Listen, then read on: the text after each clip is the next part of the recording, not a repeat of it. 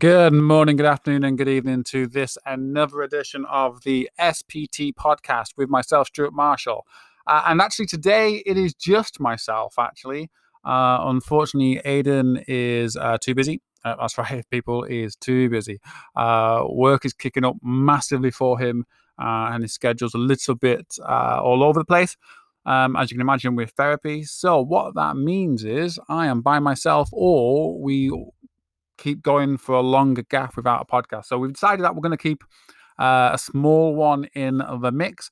So, lovely people, I'm afraid you have only got me, which means I have to get used to talking to my absolute self.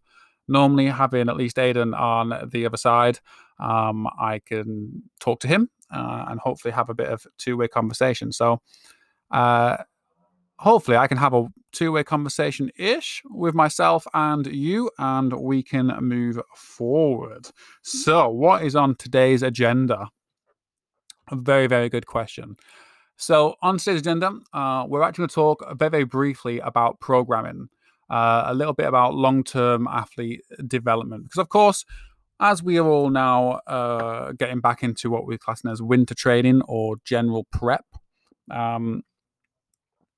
it's basically now, how do we plan that? How do we review what we're going to do? Because as we're all familiar, we look across social media, excuse me, and everyone's already started posting about, oh, today I've done 8 times 200 meters on the hill. I've done 8 times 370 meters on the hill.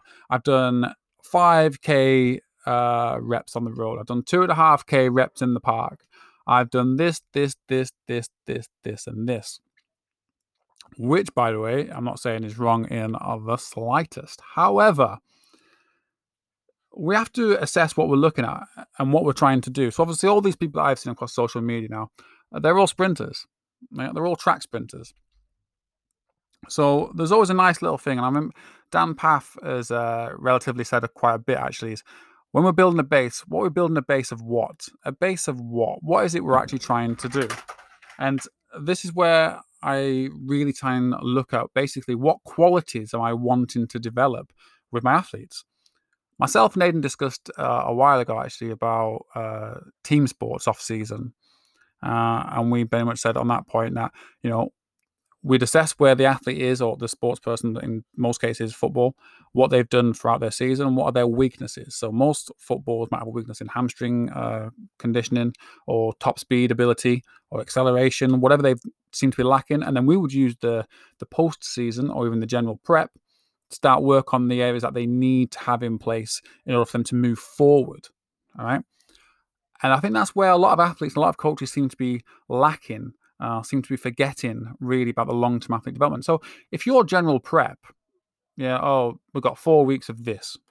If that's the exact same as the 4 weeks you did last year for what would be your general prep, can you really say that you've developed your athletes?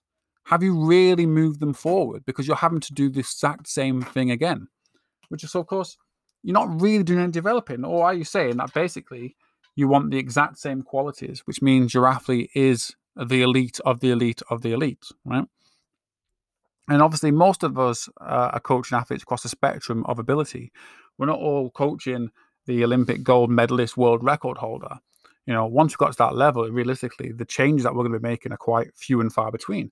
But for developing athletes, what you developed one year, you've now got in place. Do you need to hit it the next year exactly the same? And that's what you really need to consider in regards to how you program your GPP. We're all aware that there are specific requirements to the event, okay? So you are going to coach the athlete to the event, taking into consideration what ability the athlete already has. So if they're high in top speed, or they're really good in acceleration, then fine. We know for the fact that 100 meters requires certain characteristics of acceleration, top speed, and speed endurance. They're fundamental to the event. Same with the 400, the requirements of the glycolytic system and momentarily aerobic system that you need to have developed, and you need to understand how they are developed. But they're what we're going to class as what would be our next phase, right? So we're moving further down the line. We need to work on creating a rounded athlete. and one that's going to be progressed year on year on year. So this is where I question a lot of the GPP stuff that's out there at the moment that I'm seeing, is just this generic realm of fitness. I'm going to build a base of aerobic conditioning, and there is elements of those requirements. There's no denying that. The muscular coordination, the muscular endurance that might be required for your sessions.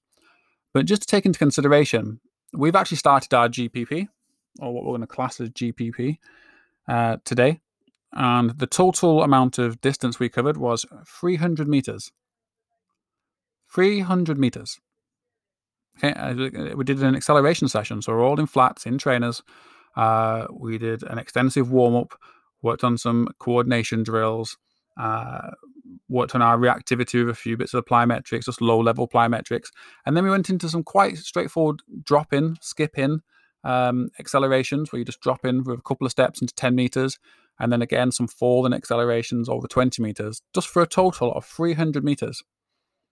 But because we're manipulating the recovery, we're also getting that aerobic benefit. We're starting to shift the heart rate slightly, and we can get the adaptation that we want. So today, for instance, my squad had 20 starts or 20 accelerations, right? So as my guys progress through the season or through this winter, I know for a fact that my guys are always going to be able to get out.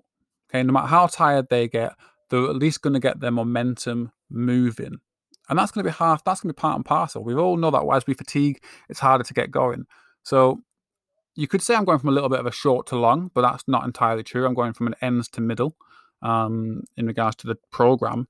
But at the moment, for the first session back, I'm wanting my guys to really embed acceleration mechanics, ability, capacity, in order to then build up a fitness base of that element, really.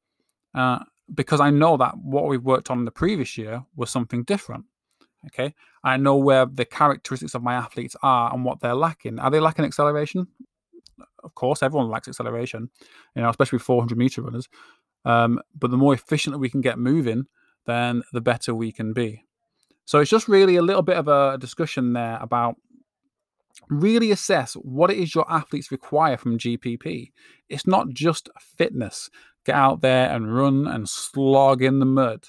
It's what do your athletes require that's going to set them up for the next phase of training. Okay.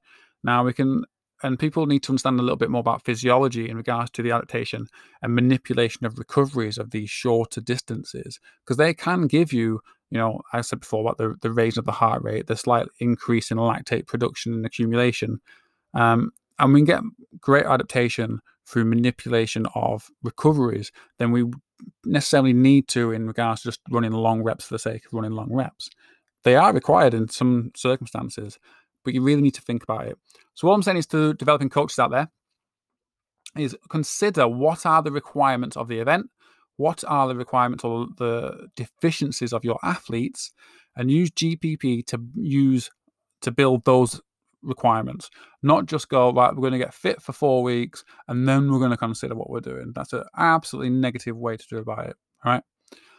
So that's it. That's it for today. Short and sweet, right? Short and sweet. It's by myself, right? So when I'm by myself, there's not much to discuss, I guess. But I just wanted to make you question, what are you doing with your general prep that will set you up for the next phase? The whole point is phase potentiation, from one phase to the next phase to the next phase. If you're going completely long to short, that is entirely your options, of course. It's not something I completely agree with. I do believe in a concurrent ends to middle. So think about what you actually require from your athlete, especially if your guys are sprinters. Embed the mechanics and the requirements that you require early before you start layering on a lot of the harder, more specific work. Okay. If you've got any questions, of course, you can reach out to us, to either myself or Aidan, predominantly. But feel free, and we shall see you next time. And hopefully, my partner in crime will be on the other side of the line.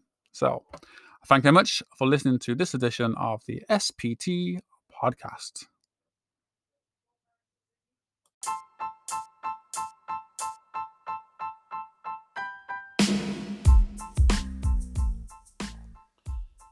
Thank you for listening to this episode of the Sports Performance Training Podcast.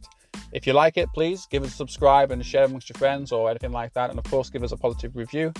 We really appreciate that. And we will see you next time for another edition of the Sports Performance Training Podcast.